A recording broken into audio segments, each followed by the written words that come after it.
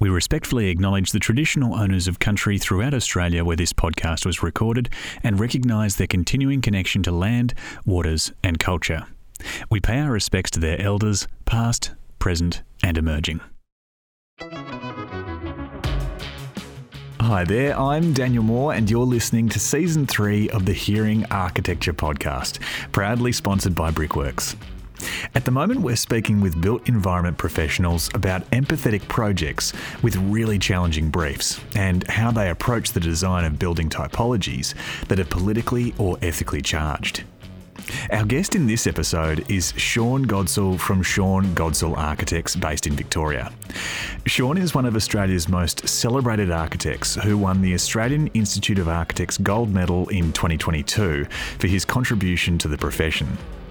In this interview, Sean shares what he went through designing projects for people without housing, how producing these projects provoked conversation and debate around the associated issues of housing people in need, and how working on these smaller projects affected the design of some of Sean's larger public projects. I'll now hand over to Hilary Duff, who is an Imagine representative based in Victoria. Let's jump in. Good morning, Sean. Thank you so much for making time to speak to us today. We're very excited to hear some of your story. My pleasure, Hilary. I'm looking forward to it. So, Sean, you've recently won the Institute's Gold Medal. You're nationally and internationally recognised as an architect with a career spanning some beautifully executed and highly detailed projects that are quite unique to our Australian landscape. But for an architect that has offered and is perhaps most well known for some significant public buildings or beautiful high-end residences, I wondered if you could tell us a bit about how your journey of developing some of your more compassionate architecture offerings, how did they come about? Well, there's a sort of long history to answer that question. I really need to go back to my student days, a project that I designed just around the time I graduated, which became Future Shack. And at that time all of us in the mid-80s were interested in something other than postmodernism.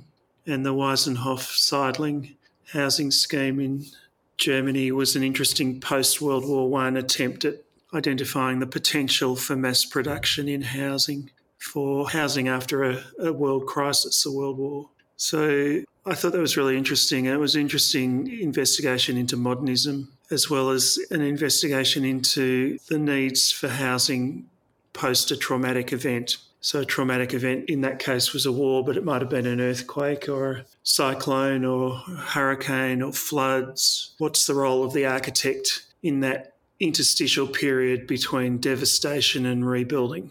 So Future Shack came out of that, and originally it was the idea of using the shipping container as a building module, as a ubiquitous item, not only the container being ubiquitous, but the infrastructure to handle containers being found globally. And it became the basis of an idea that ended up being a single module, mass-produced, relocatable form of housing that could be stockpiled when it wasn't in use. So I'd always been interested in that part of the history of modernism. In the case of Future Shack, mass production was legitimate. In the case of Wiesenhof, the architecture was made to a large degree to appear to be mass produced.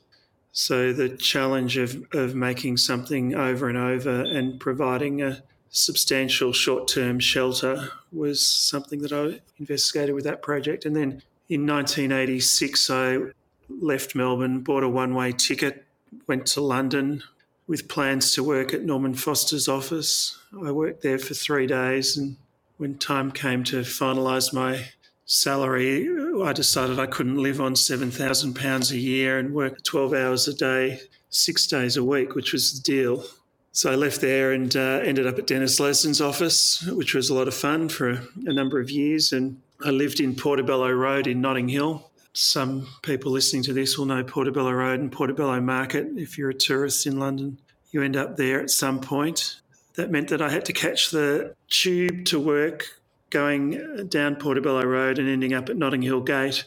And every morning for most of the year in London, at Notting Hill Gate Station, the homeless were sitting on the steps of the station, having slept there, having attempted to get inside the station to get out of the weather. So you would navigate your way around the homeless people on the steps to get into the station. And it struck me as cruel. And then if you got into the station, you found that the seats on the platforms were made out of moulded plastic with armrests so that you couldn't lie on them. And then I noticed that, in parks like Hyde Park, all of the timber benches had steel studs on them so you couldn't lie down comfortably. And it started me thinking about the meanness in those design decisions and the lack of compassion in the design of urban infrastructure generally, and in particular those encounters in any city where people who are displaced or have nowhere to go, even on the street by choice, gravitate towards urban infrastructure as a means of sustenance. And so projects like Park Bench House and the Bus Shelter House and Picnic Table House are really comments on that reality.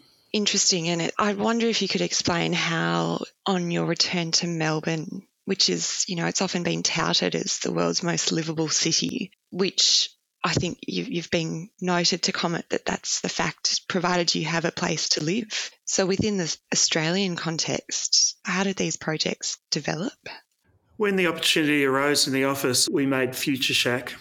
That was a fascinating exercise in getting an idea off the drawing board and getting it to work to the point where it was published. The Smithsonian in America, through the Cooper Hewitt Design Museum in New York, invited me to exhibit it there.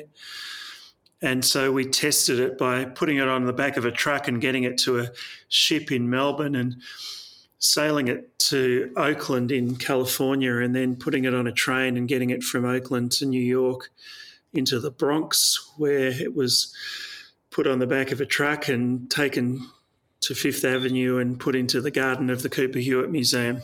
So the proposition that it could be transported and re-erected was tested, and ultimately it was packed up again and put in reverse and brought all the way back to Melbourne. So that was interesting because it proved that it was a feasible project in that respect. It was also exciting because we got to shut down Fifth Avenue for a night while we put the building into the garden of the Cooper Hewitt, which was... I can remember at the time thinking that this is probably going to be the only time in my life that I'm responsible for shutting down Fifth Avenue. And then it was on exhibit there for a number of months. And so it drew attention to the project, and it was well documented in the press and so on.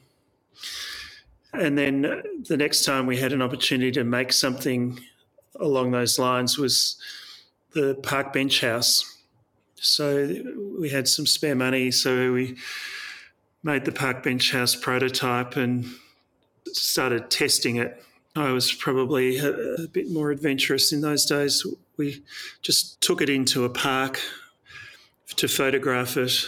Lorraine, who was in the office at the time, modelled for us. She got into the bench and demonstrated its capacity to act as a temporary shelter. And we photographed all of that in the park on the other side of the casino in Melbourne. So we had the casino in the background to make a point that if you're in the casino too much, you could end up in the Park Bench House if you're not careful.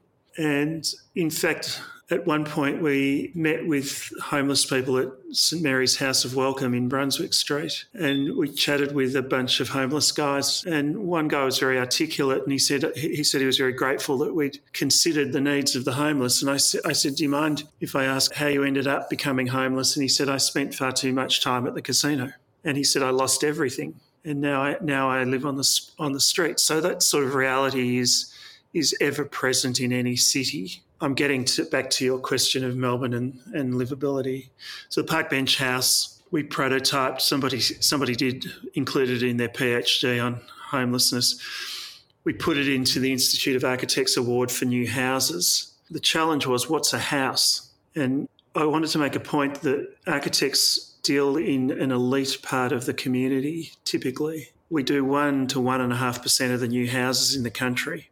We design buildings for well-heeled people who can afford our services. and the other 99% of the population don't talk to us or use us, despite the fact that we believe and often delude ourselves into believing that we're the most relevant people in the community. And so the point that I wanted to make was, for some people, a house is wherever you can put your head at night, and a house might be a doorway and it might be a bench. And rather than doing what I'd observed was done in London and other cities, let's not just blame London, where things like benches in parks were made impossible to lie on, I said, why don't we make them easy to turn into overnight shelters?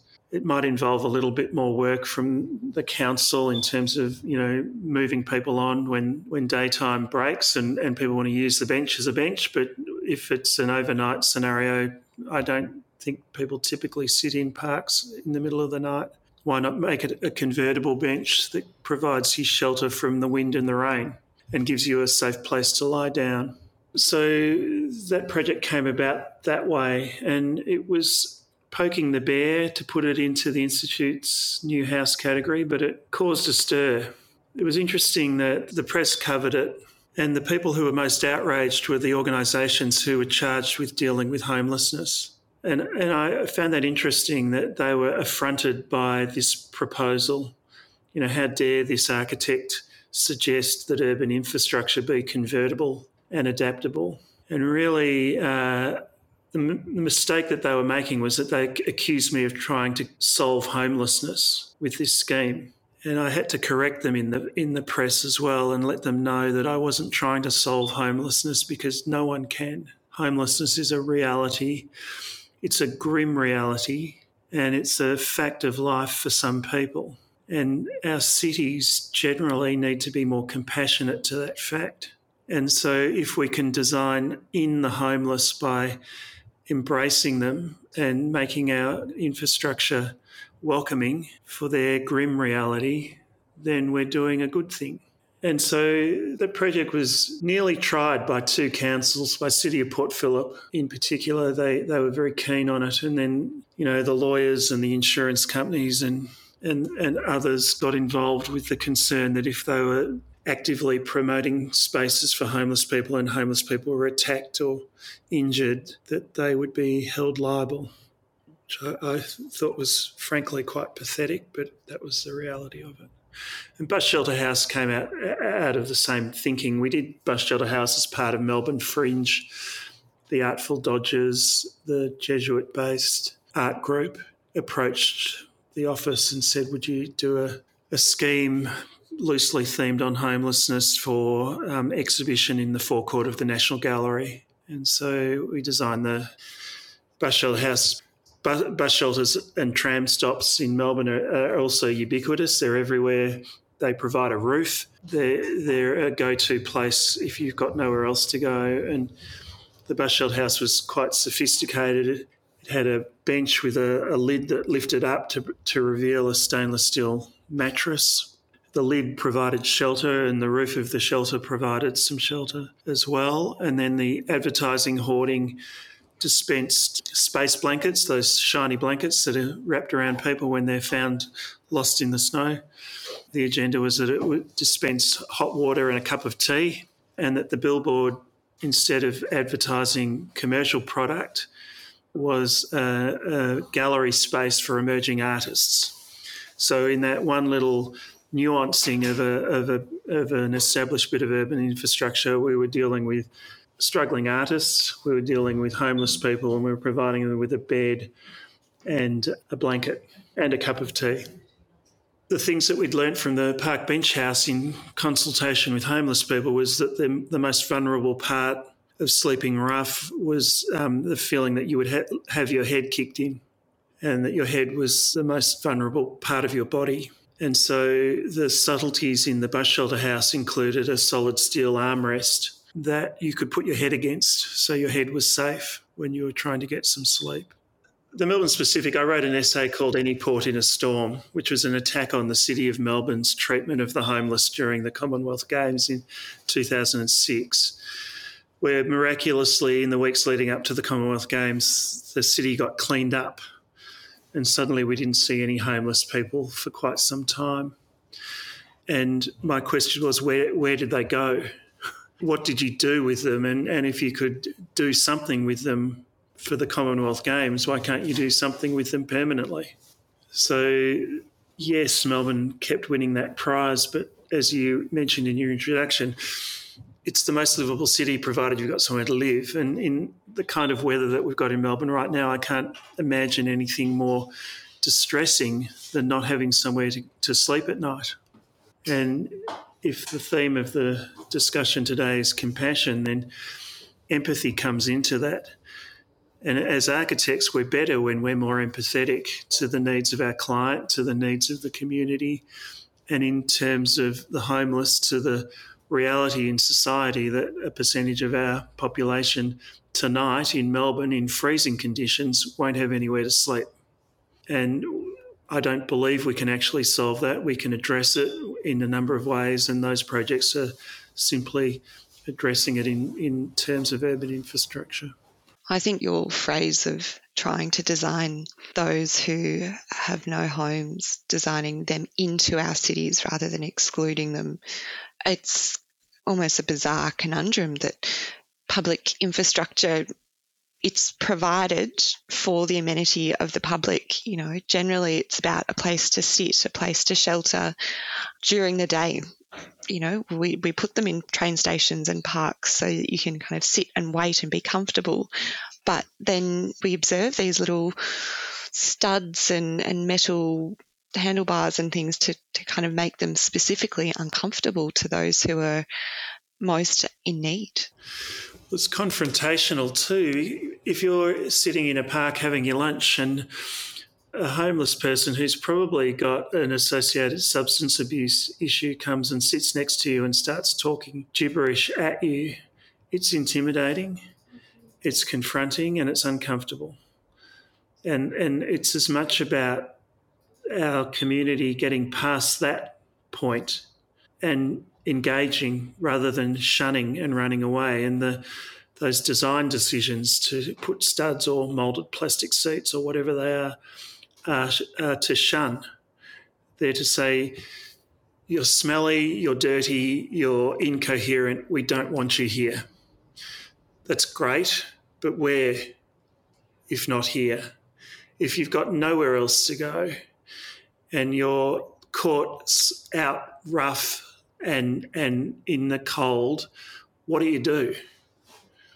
So if those bits of infrastructure can act like beacons, then that essay, Any Port in a Storm, makes sense, because if you're caught in rough seas, any mooring is welcome. So the Dignified Rubbish Bin was a project that was about that. So the Dignified Rubbish Bin, and in a slightly different way, the Picnic Table House, argued the fact that homeless people are drawn to rubbish bins in cities particularly because the bin becomes a source of sustenance. There might be some leftover food. There might be a half-drunk drink bottle. So one of the most undignified things a human can do is stick their head in a bin for their evening meal. So we designed a parasite, an attachment to rubbish bins in the CBD that was a dispensary for leftover food from restaurants. So at the end of the evening, when restaurants have leftover food, what happens to it?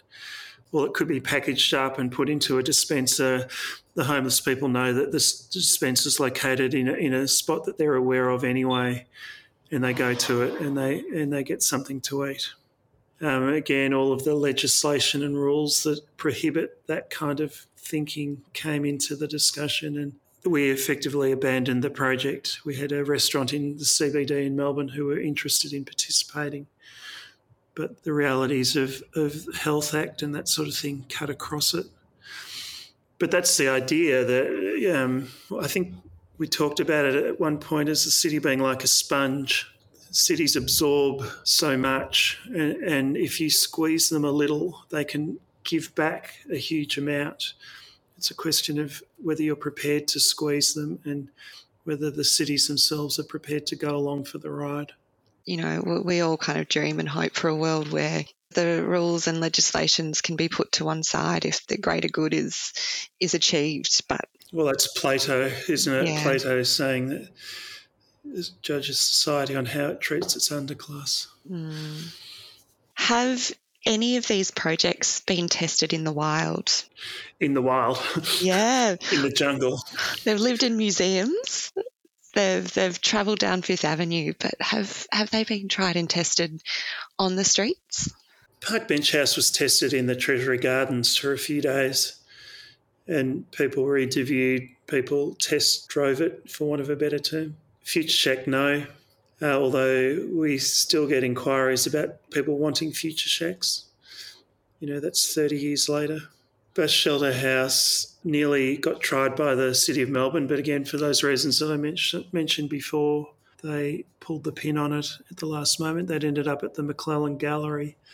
Park Bench House ended up at the Footscray Community Arts Centre. Future Shack ended up in someone's farm. Wow. Picnic Table House we didn't build, and nor did we do the dignified rubbish bin. The Picnic Table House is in the permanent collection of the Victoria and Albert Museum in London. And it was part of an exhibition that we were invited to participate in about 12 or 13 years ago now. And that raised the ire of commentators and critics as well. So the argument was that picnic tables can be easily converted into shelter, and it was a reasonably sophisticated proposal for that. And the sort of comments we got was, oh, how disgusting, what if you wanted to have a picnic and there was a homeless person in the shelter? So I don't know whether that's an architectural problem or a societal one. What if someone wants to sleep in your... Yeah, exactly. We ran a design studio at Melbourne Uni a few years ago. Hayley and I ran a studio for thesis students, and we set them a site at the top of Burke Street in Melbourne, which has a laneway that's a notorious homeless hangout and drug dealers hangout. And we set the brief for students to design a refuge for homeless women. So we wanted to highlight the plight of homeless women who are abused at home, who are forced to leave home. And it raised a lot of really interesting conversation. Question to the students, should we provide parking in the building? So it's a multi-storey community building with refuge housing in it, because currently the City Council has an agenda to get cars out of the CBD. And everyone said, oh, no, we don't want cars. We've got to have bikes and we've got to have trams. And we said, but for women who've been abused and have left their house, often the car is their home. So the car becomes a refuge. Everyone rethought it, and suddenly all their schemes had parking. Parking levels in some schemes had ATMs and phone chargers. So you could actually escape your plight, park in the car park, organise yourself from your car and move into the building that way. I mean, there are other great schemes out there. I'm thinking of the mobile laundry trucks that drive around and give the homeless people the opportunity to wash their clothes. I mean, what a great idea that is. I think it's great that, I mean, even if none of the projects are built physically, it's the conversations are started. It's the students who participate in these studios, getting people thinking. Well, it's to make people angry. Maybe that's a reckless thing to say, and I'm not inciting marching in the streets necessarily, but as architects, if we're prepared to tackle those sticky problems, then we have to do it from the point of view of we're as mad as hell and we're going to take this anymore. You know, we have to be incensed and demand change, and the way architects affect change is in what we design and build. And the same applies certainly in my office in terms of climate, and we in our office are very angry about climate in a good way. And every time we do a building, every time we step up to the plate, we demand of ourselves that we can do everything possible for the particular project with respect to climate. So these are the issues of our day, and architects are only meaningful if we tap into the zeitgeist, understand what's important, and then respond accordingly. And that's all we can do. We're not going to solve homelessness, as I said before. We're not going to solve climate change, but we can address the issue because we're given the privilege and the honour of getting to change the built environment. And what an amazing thing to get to do. I think, every student that's heading into architecture, they do it for a reason. And part of that is about being able to make a difference. We want to make the world a better place. I mean, architects dream of a better place and then we try to build it. And to a degree, that demands a level of naivety and a belief in a utopian existence. Mm-hmm. And of course we fall short, but we always get up and keep going towards a better community, a better environment, a better society, buildings that perform better, buildings that are ethically better, buildings that place the smallest possible demand on the environment. All those things should be informing everything that we do as architects. That keeps us relevant in terms of the zeitgeist, as I mentioned, but also culturally, because we're building our future. I wonder, when you are designing these projects or thinking about these things, some of them are quite, I guess, radical, or they're confronting. Some of the imagery, I think, of the bus shelter house had it popped right out the front of NGV. You have to walk around that to enter our main gallery. And there are logistical and social issues that easily come to mind when you consider the schemes. Did you always expect them to be built, or is there an element of them as a statement to kind of reinvigorate the discussion and the debate? Both. My office expects to build. We build in this office. There's no such thing as unbuilt architecture. Architecture is manifest in the third dimension. So we demand to build. And we're at our best as an office when we build. So yes, those projects that have been prototyped are meaningful because they're constructed. They're actual. You can lie in the park bench house. You can lie in the bus shelter house. You can live in the future shack. So that gives them meaning. Ideas on paper can be fanciful and meaningless because they can't become manifest. And so, yes, we did, but at the same time, in each of those projects, as an office, we're very aware that we were provoking and deliberately provoking and demanding a discussion. And as I mentioned before, in the case of the discussions that we've had with homeless people, giving the homeless people a voice where they have no expectation that they will ever be heard because they see themselves as irrelevant in society. So that was probably one of the most confronting times I've had in my whole practicing life, was when that fellow said, "I can't believe that you're thinking of us." And why, as a profession, wouldn't we do that? Yeah, big question, I think. I wonder if you could tell us more about these conversations you've had with users. Have you, along the way, gone and spoken to people for the purposes of research, for the purposes of prototyping? Yeah, it's confronting to do that, and it's imposing as well. You have to be very considered in how you do that, and the way we've acquired knowledge has been as discreet as possible as well. There are parallel realities in those schemes. The parallel realities is that I've got to put food on my table as well. I have to make a living making buildings, and I have to sustain the office and the income to the office. So the time available to dedicate to those kinds of projects that we're talking about today can be limited and sometimes impossible to do. And with that comes access to discussion and conversation. And so when we've had those opportunities, they've been incredibly valuable and at the same time quite confronting. And coupled with those conversations has been the ongoing observation. And I I use a well-worn Louis Sullivan quote about the role of architects in society as being good observers of our psychological aspirations and our material needs. That's what architects do. And so the ongoing acquisition of knowledge about the problem of homelessness is gained by observation as well. And if you're attuned to it and you see, especially where our office is in Gertrude Street in Fitzroy, we're literally just around the corner from where the sisters provide food for the homeless every day in their little facility in George Street, and you see the queue in the laneway behind the facility at about 3 o'clock, 4 o'clock each day. If you are attuned to that, then you see that in every city. And so it's not a Melbourne-specific problem at all. It's a world problem. And we're in the first world. Imagine the third world. So I think those things are important.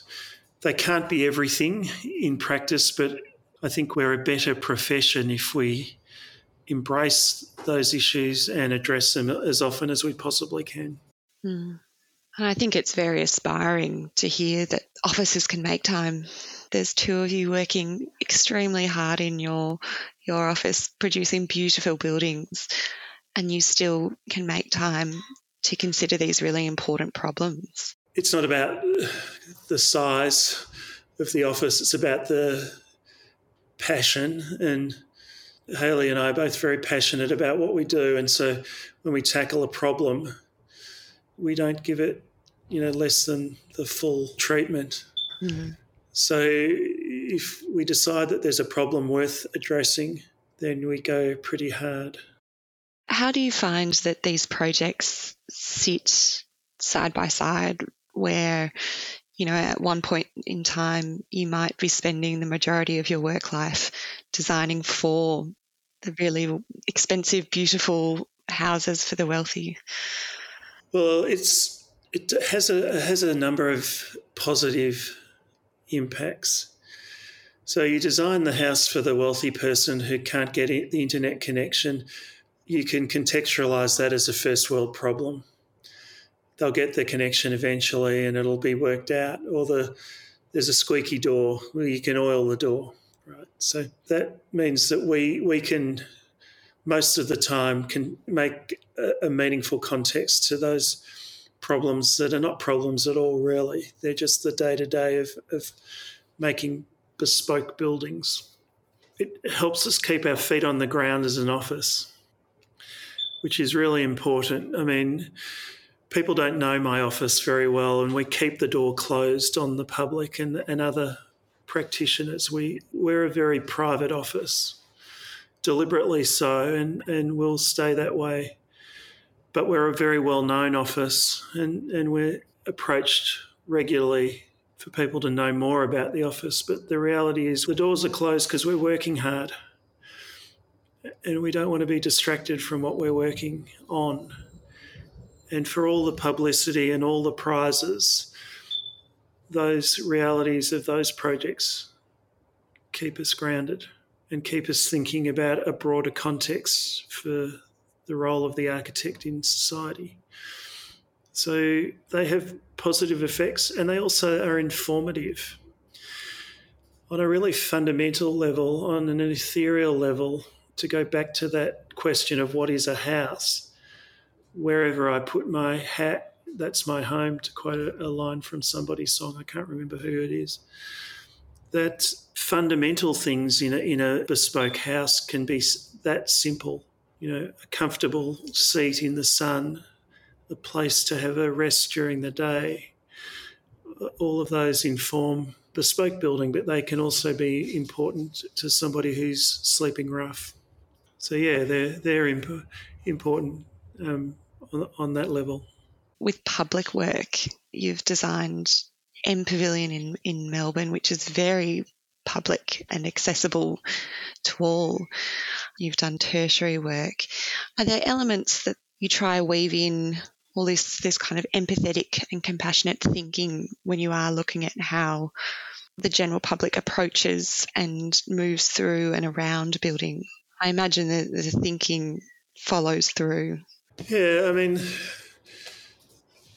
At a larger scale, you don't lose the human scale. So in bigger projects, the reality is that individuals are still accessing buildings and using them. A building like the Design Hub has a deliberate concession to the intermediate and interstitial spaces. The agenda for cross-pollination of exchanges in that building was deliberate. And so in the primary circulation spaces, which double as breakout spaces and meeting spaces and so on, there's always built-in seating. So it's a really simple gesture towards the fact that you might want to just prop somewhere in a building for a moment. When you enter that building, there's a continuous seat through the entry foyer, and it's nice to observe people, in conversation on seats like that.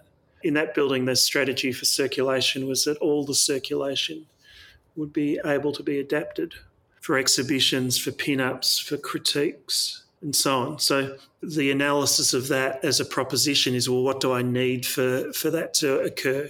And so that's a level of empathy in a different context.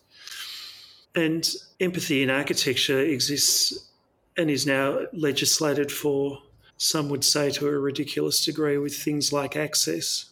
And good architects have always understood the need for the ease of access and movement through buildings, but that's another example at that sort of scale where we're spending as a profession more and more time on the access requirements in buildings.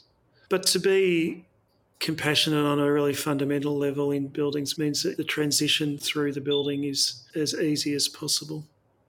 That's the magic trick in the Design Hub, is that the circulation is continuous, it's dimetric, it's longer than it needs to be in part, which creates the illusion of more space than actually exists in the building. There's a lot of sophistication in the design of the circulation in that building, for example. Oh, it's a wonderful building and a very key location in our city as well. You nearly can't see it anymore. It's surrounded by monsters. Our city is changing. Well, Sean, maybe a question to round out the interview is, any tips or advice as to how aspiring designers or architects might be able to be more compassionate or ethical in their everyday practice of architecture, aside from building a homeless shelter or one of these kind of prototypical projects? Do you have any advice to how we can be more compassionate? In any problem in architecture, a good architect imagines themselves in that scenario. What would I like? What do I do when I arrive home? What's important to me when I sit down? And how do I like to exist in a teaching space or an exhibition space, and drive the problem solving from that very personal point of view? The thing behind all of that is that you have to be a well-informed member of the public, and with that information comes empathy. And with empathy, or the combination of empathy and imagination, means that you can place yourself in any scenario in your imagination and then find solutions. So, if I was advising a young architect along those lines, I would say you should be reading a lot. You should be going to exhibitions, going to movies, engaging with the community and society on as many levels as possible, reading non-architecture as well as architecture, and understand the world in a much broader context, and then apply your imagination to particular design problems, because you'll be drawing on a rich encyclopedia if you've managed to inform yourself along the way. That's wonderful. That's a sage piece of advice. I think I also like to imagine that little section in the middle of the Venn diagram of imagination, research and empathy. That's a sweet spot. Hopefully we can all create some kind of special magical projects that come from that position.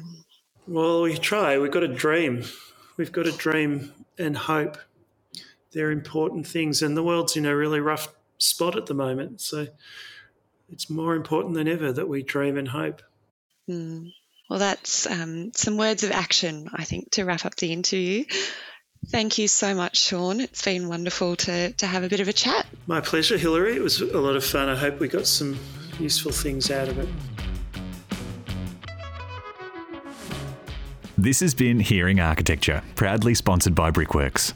Thank you so much for listening, and thank you so much to our guest in this episode, Sean Godsall. It was wonderful to hear about the empathetic work you produced in this complex space, and we can't wait to see your future work when it's revealed to the public. Sean will also be presenting his work during his gold medal tour in 2022, so please visit architecture.com.au to register for tickets in your state or territory. Our sponsor Brickworks also produce architecture podcasts hosted by modernist fanatic and comedian Tim Ross. You can find The Art of Living, Architects Abroad and The Power of Two at brickworks.com.au or your favourite podcast platform. The more support we get from you, the more episodes we get to make. So if you'd like to show your support, please rate, review and subscribe to Hearing Architecture in your favourite podcast app. If you want to know more about what the Australian Institute of Architects is doing to support architects and the community, please visit architecture.com.au. This is a production by the Australian Institute of Architects Emerging Architects and Graduates Network in collaboration with Open Creative Studio. The Institute production team was Madeline Jenkins and Claudia McCarthy, and the Imagine production team was Hilary Duff, Kimberly Huey and Max Legal White. This interview was edited by Pete Carter at Pillow Fort Audio Productions, written and directed by Daniel Moore. This content is brought to you by the Australian Institute of Architects, Emerging Architects and Graduates Network in collaboration with Open Creative Studio. This content does not take into account specific circumstances and should not be relied on in that way. This content does not constitute legal, financial, insurance, or other types of advice. You should seek independent verification of advice before relying on this content in circumstances where loss or damage may result. The Institute endeavours to publish content that is accurate at the time it is published, but does not accept responsibility for content that may or will become inaccurate over time.